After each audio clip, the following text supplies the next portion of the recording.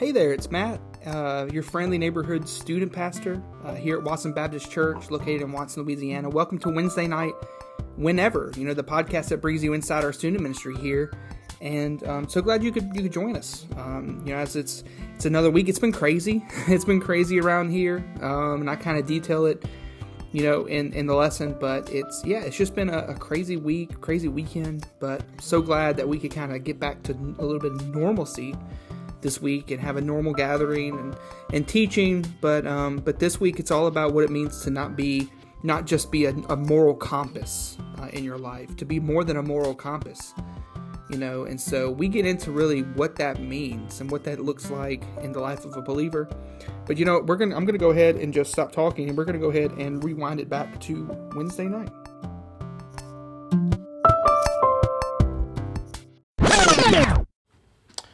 All right. Well, thank you so much. Welcome back to tonight. I'm glad all of y'all are here. Man, it's been so crazy, right? Like it's been just really, really crazy around here. Like I said earlier, y'all are winding down toward the end of school. It's all good. Y'all are winding down toward the end of the school year, and I was at the high school today and just walking the halls, because it was the last day of FCA today, which was sad. But just walking the halls, there just felt like this restless energy that was going on. Everybody was like, you could feel everybody was just getting ready for the end of school, and it's just crazy. It's weird. You see their eyes? Yeah, everybody's got crazy eyes, like cats, like feral cats. Right. Everybody's like tired and restless and weird, feral. But it's also been crazy here at our church. Last week we were knee deep in yard sale stuff. Remember, this whole place was just filled with stuff. And then we had to meet in a whole other area. But we still had Q&A. We had Madison, which was great. She was awesome. And if you weren't here last week, I know most of y'all were, but if you weren't, that Q&A is down on the podcast. And so you can catch it there. But she's going to be back. She said she's going to come back and sing for us and play some of her original songs. So I'm excited about that. But hey, and then, to add with the craziness, the yard sale happened. It has happened. It happened Saturday. And it was just crazy. Once again, I just want to thank everybody who pitched in, who helped, who was here all day from 5:30 onward. I mean, it was my whole. I felt like my body felt like I was in a car wreck. I felt like I was in a car wreck the first half of this week. I was just sore, but I think I've recovered. But just thank y'all so much for helping everybody that did and was able to. I'm proud of y'all. But it's just been crazy, right? It's been crazy around here, but that's a good thing, because it's all been good. But speaking of a little crazy, our world is a little crazy, isn't it? It is full of crazy things that happen. And sometimes I don't know why, but I do this. I look up weird news from around the world. I go online and I Google weird news stories around the world.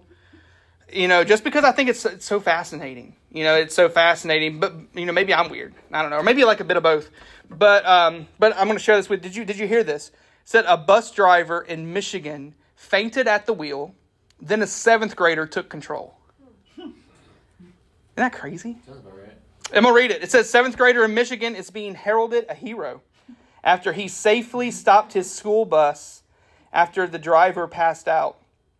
At 2:59 p.m. local time on Wednesday, a driver for Warren Consolidated Schools called the transportation base to let them know that she was feeling dizzy and needed to pull the bus over. As she slowed the bus down in preparation to stop, she lost consciousness and the bus was still moving. Then Dylan Reeves, sitting about 5 rows back, sprang into action. He threw his backpack down, ran to the front of the bus, grabbed the steering wheel, and slowly applied the brakes before the bus could veer into oncoming traffic. Once the bus was stopped, Dylan yelled to his classmates, "Someone call 911 now." I mean, how crazy is this? That's pretty crazy. I think they should just go ahead and give him his license. Don't you? Or how ironic would it be, later on when he's taking his driving test and he fails it? How ironic would that be? But then he just slowly, he takes out the news article from 4 years ago, and they're like, okay, fine, But where did this kid learn to drive? Well, it says here, Steve Reeves, Dylan's father, said his son has often ridden on his lap while he drives and has driven golf carts in the past. So that's pretty cool.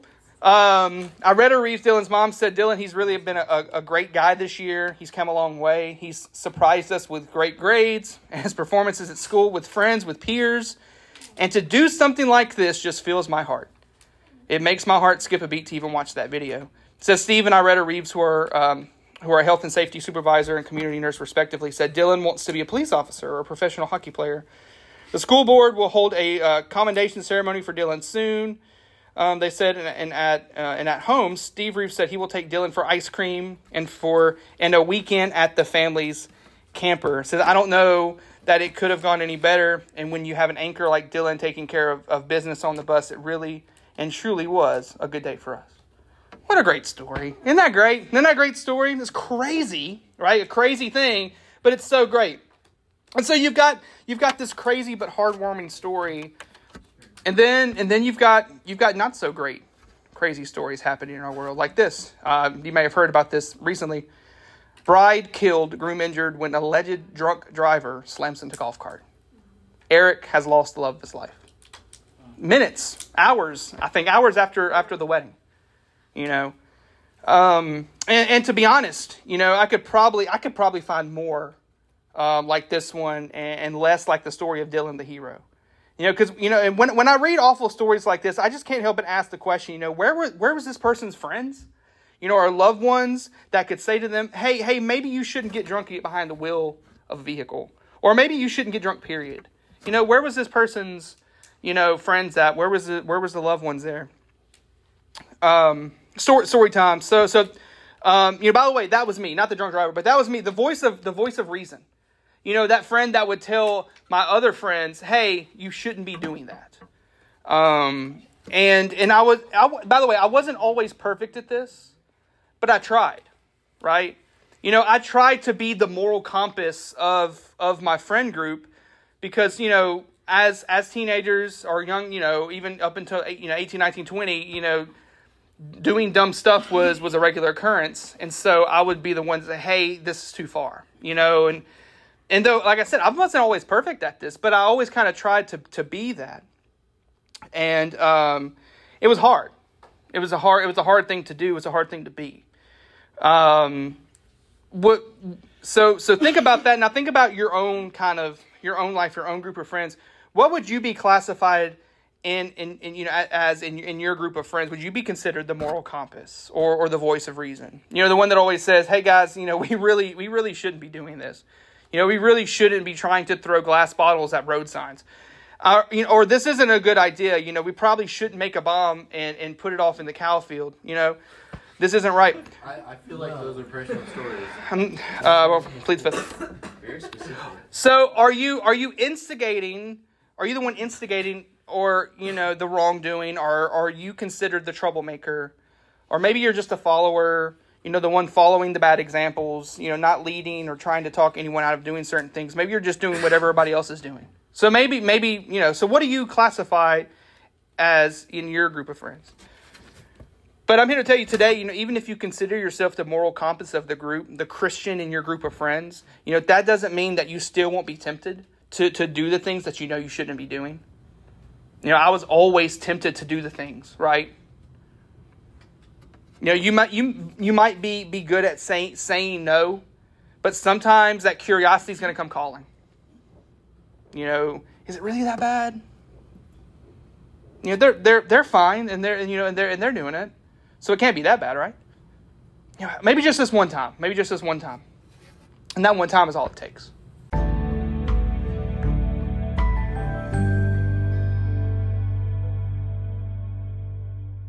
If you have your Bibles, you can turn to 2 Timothy. 2 Timothy. I think we're starting off in 2 Timothy chapter 2. That's where we're going to be. So you can turn there. 2 Timothy, by the way, it's kind of a moody book. It's a second letter written to Timothy by Paul, and it was written somewhere around 66, 67 AD, the time of the notorious Emperor Nero. And by this time, Christianity had grown from just like a small group into like a major force with 1,000 converts, with many thousands of converts. And so Nero sees this new religion as an easy target to come against.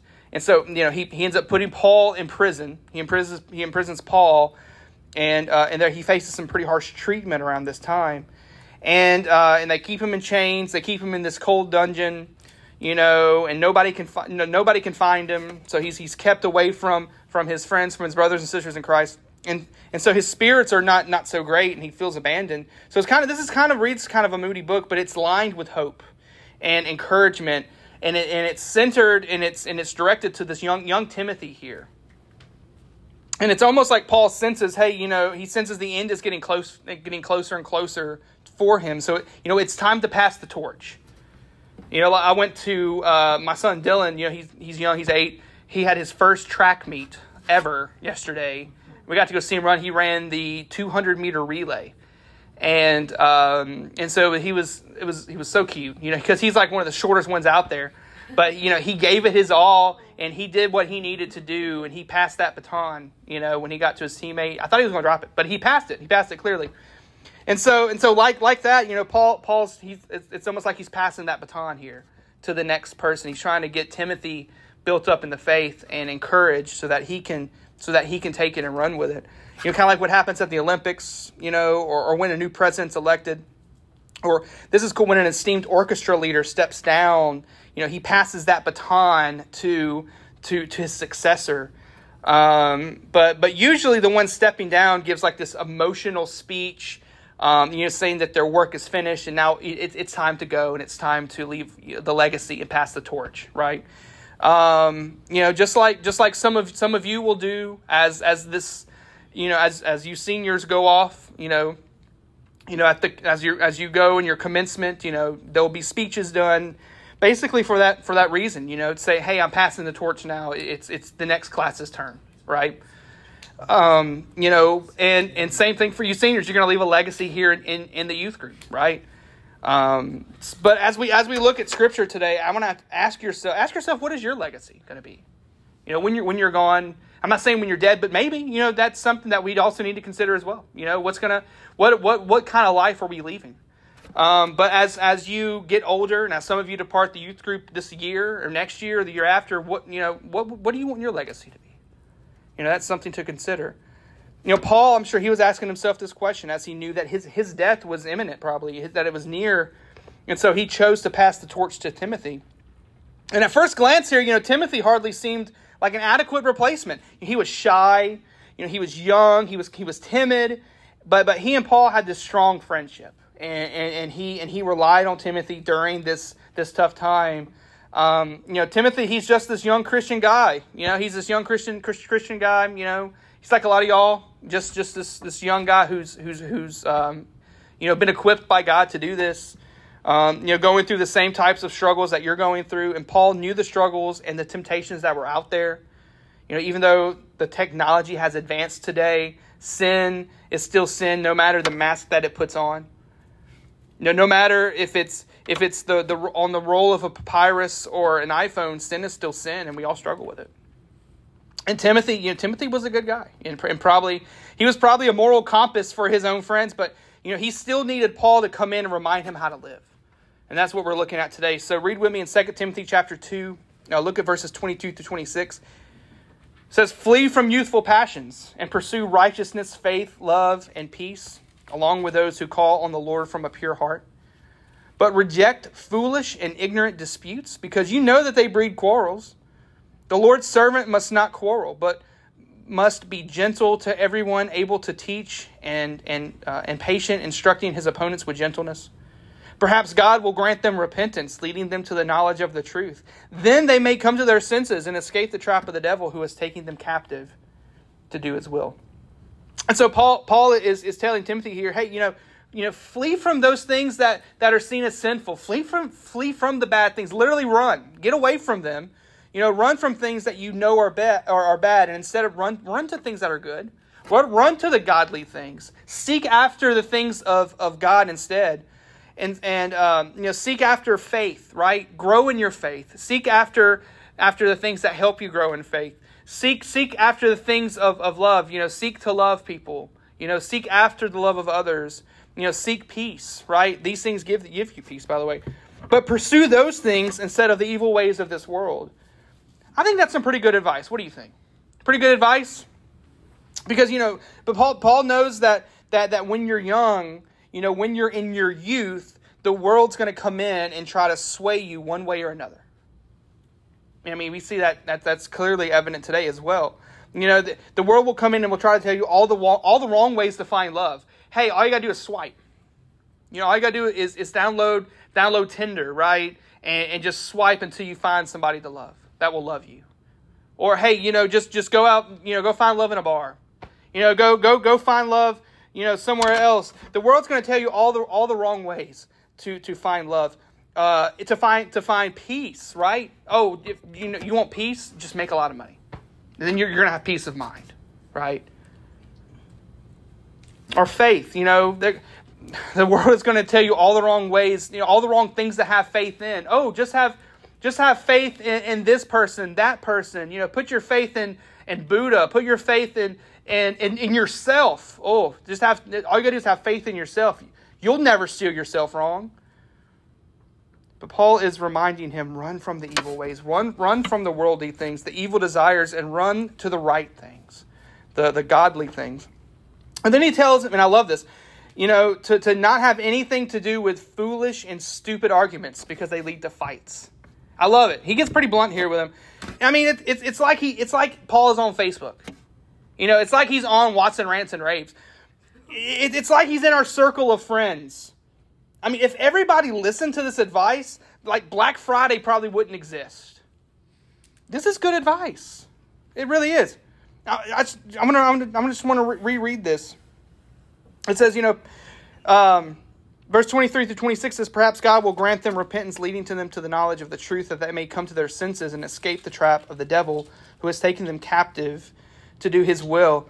So before that, it says to reject foolish and ignorant disputes, because that they breed quarrels.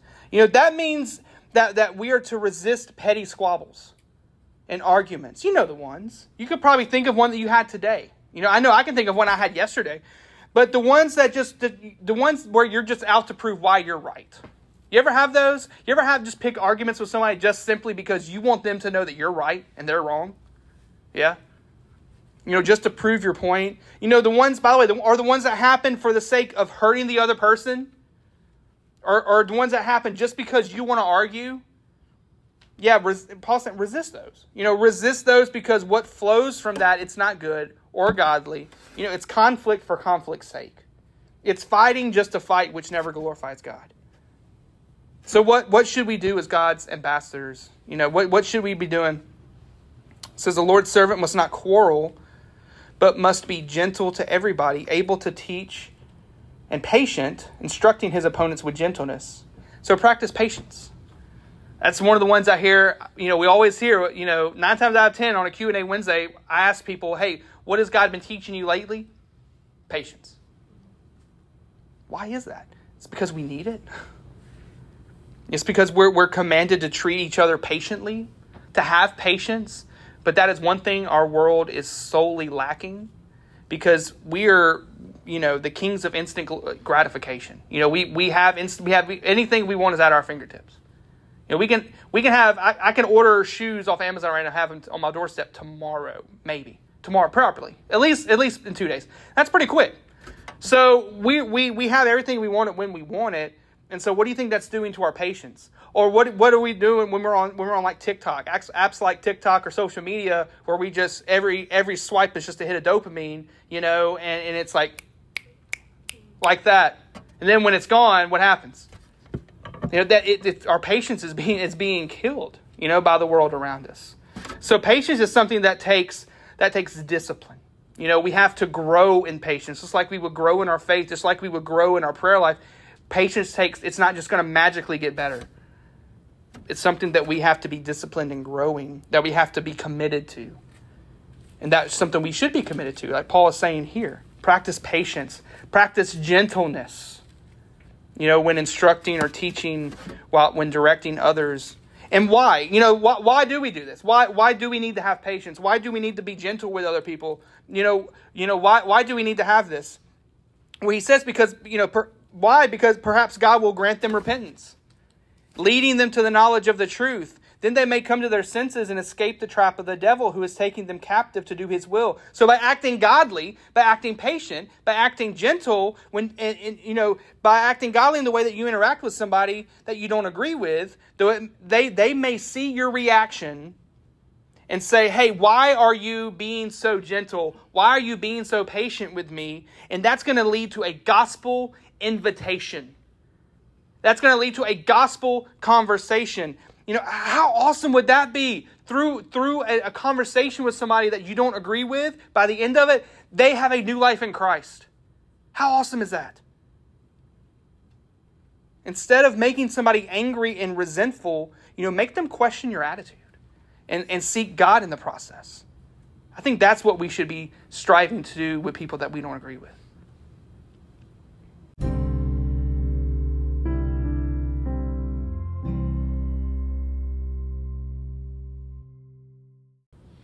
Because at the end of the day, we have to remember our purpose. Our purpose isn't just to be a moral compass, by the way. That's not what our purpose is. Our purpose is not just to be a professional arguer for God or just a good person. Our purpose is to help seek and save the lost. That's our purpose. To spread the life-saving truth of the gospel first and foremost. That's our purpose. Now, I'm not saying that being a good person is bad or being a moral compass is bad, but we're called to be so much more than that. So much more. But to do that, it requires our life to be in line with God. That's why Paul here, he's reminding Timothy, run away from evil desires and instead run to the things that are righteous. Run to the godly things like love, faith, and peace. That may mean you need to stay away from certain people. That may mean you need to change your whole circle of friends. Let's look at chapter 3 now, starting with verse 1. 2 Timothy chapter 3, verse 1. It says, "But know this, hard times will come in the last days, for people will be lovers of self, lovers of money, boasting, proud, demeaning, disobedient to parents, ungrateful, unholy, unloving, irreconcilable, slanderers, without self-control, brutal, without love for what is good, traitors, reckless, conceited, lovers of pleasure rather than lovers of God, holding to the form of godliness, but denying its power. Avoid these people. For among them are those who worm their way into households and deceive gullible women overwhelmed by sins and led astray by a variety of passions, always learning and never able to come to a knowledge of the truth. Just as Jannes and Jambres resisted Moses, so they also resist the truth. They are men who are corrupt in mind and worthless in regard to the faith, but they will not make further progress, for their foolishness will be clear to all, as was the foolishness of Jannes and Jambres." And so we see today the characteristics that Paul speaks of here. There are people who need Jesus and need to hear the gospel and respond to it. There's a need for the church to stand up and to open their mouths and proclaim the truth. That they're in need to repent and to turn their life and turn to Jesus. But it has to be done from a place of love. And from a heart that is living for God. We are built up for the sake of making disciples, of going out and making disciples, but we have to be a disciple to make disciples, or else, we can be swayed into these false ideologies, false truth. And so there's a need to stay away from these things. These people, Paul says, avoid these people. I want to, real quick, I just want to share the paraphrase, the Message translation of the Bible. It's not really a translation as it is more of, it takes the Bible and it kind of makes it, it paraphrases it. And so I just want to read this verse as they paraphrase it. I just kind of like it. I kind of like the way that they paraphrase it here. But it says, "Don't be naive. There are difficult times ahead. As the end approaches, people are going to be self-absorbed, money-hungry, self-promoting, stuck-up, profane, contemptuous of parents, crude, coarse, dog-eat-dog, unbending, slanderers, impulsively wild, savage, cynical, treacherous, ruthless, bloated, windbags, addicted to lust, and allergic to God." That's what I liked. "They'll make a show of religion, but behind the scenes they're animals. Stay clear of these people. He says, these are the kind of people who smooth talk themselves into the homes of unstable and needy women and take advantage of them. Women who, depressed by their sinfulness, take up with every new religious fad that calls itself truth. They get exploited every time and never really learn. These men are like those old Egyptian frauds, Jannes and Jambres, who challenged Moses. They were rejects from the faith, twisted in their thinking, defying truth itself, but nothing will come of these latest imposters. Everyone will see through them, just as people saw through that Egyptian hoax. And so he's talking about people that are living their whole life as a show, as a hoax.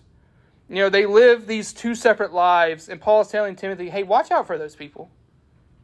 You know, watch out for those who say that they love God, but they still live in sin. They still tolerate others' sinful lives. Remember, knowing about God isn't the same as knowing Him. And that same warning applies to us today. Watch out for those people who try to lead you in a path of sin. You know, they may have knowledge of God. They may know all the right things, but the relationship's not there. And hey, that may be some of your friends today. I know growing up, that could describe my friend group. You know, the group of friends that I was in, we all went to church together. You know, that's where we met, really.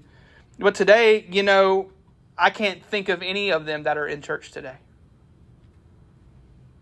And Paul, he's urging a young Timothy here to stay away from people like this. You know, because the thing is, as believers, as Christians, we know better. You know better. We know better. And Paul says to continue in verse 10, it says, but you have followed my teaching, conduct, purpose, faith, patience, love, and endurance, along with the persecutions and sufferings that came to me in Antioch, Iconium, and Lystra. What persecutions I endured, and yet the Lord rescued me from them all. In fact, all who want to live a godly life in Jesus Christ will be persecuted.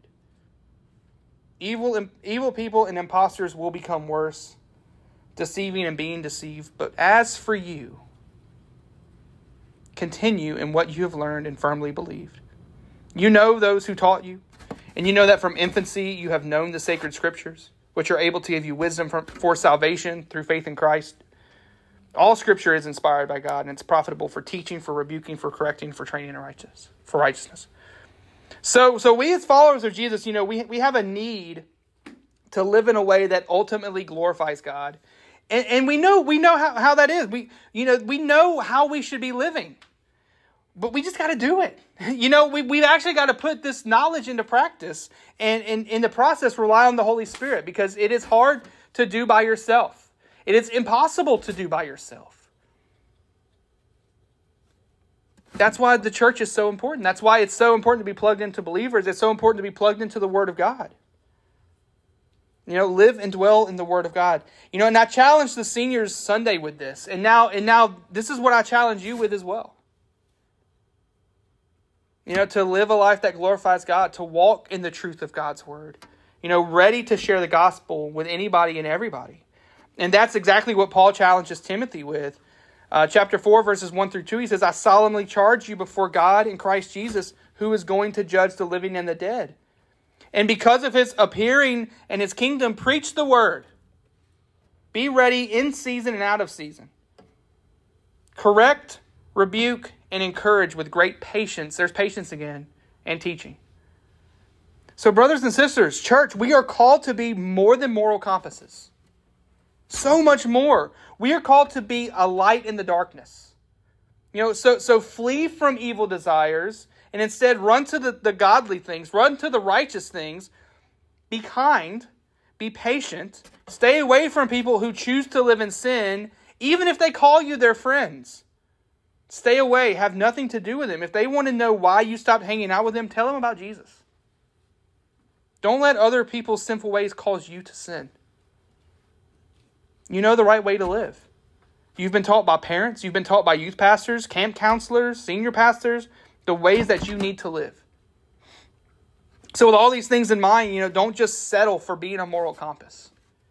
That's, you know, I always ask my Q&A people, hey, what is some advice that you would give to your younger self? That's my advice for me. If I could go back and tell my younger self something, don't settle for being just a moral compass. Point others to Jesus. That's exactly what I would tell him. So I'm telling you that.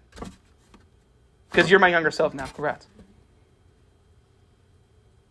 So don't settle for being just a moral compass. Don't settle, with pointing others to morally right ways, but point others to a better way of life, to a God that loves them and cares for them. Point them to the Word of God. And I challenge you with the same charge that Paul gave Timothy. Preach the Word. Be prepared in and out of season. Correct, rebuke, and encourage with great patience and careful instruction. Y'all pray with me. Father, we thank you so much for tonight. God, I thank you for your Word and just the encouragement that it is. And I thank you for the words of Paul, even in prison, even in one of the darkest moments of his life, just his words of, just echo hope. Because his hope wasn't in his circumstances. His hope was in you. And so, Father, help us glean hope and instruction from Paul's message to a young Timothy. Help us also answer that same call, that same challenge that Paul gave him. To be ready to preach, to go out and to share you no matter what, to flee from evil desires and run to you, run to the things of you instead of the things of this world. And so, God, I pray that we can do that we can leave here knowing what we need to do. But God, I pray for these small groups that are about to happen. I pray, Father, for honest conversation to happen. God, we love you. We thank you. I pray for this group, God. I pray for them constantly and daily, that they can be built up in you, that they can be strengthened by your Spirit, that they know that they can rely on you daily to be the men and women that you call them to be. But God, be with us now as we go into a time of reflection and discussion. We love you. We thank you. In your name we pray. Amen. All right, you're dismissed.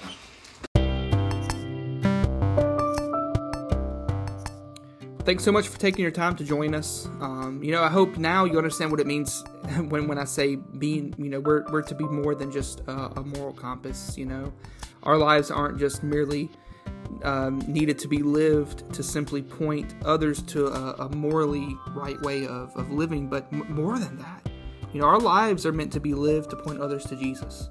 We're to be our lives are to be a light in this dark world, and so it's so much more than being just a moral compass.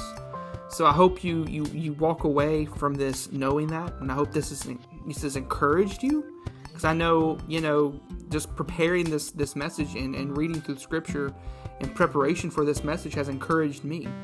And so I would love to hear if this message has encouraged you. Make sure you comment wherever you listen to us at. Make sure you take some time to just let us know that you enjoy our podcast and listening. And and I really do truly hope that you can take this away and live it out. That's always my prayer. But thanks so much for taking your time. And hey, I guess you know what? You're dismissed.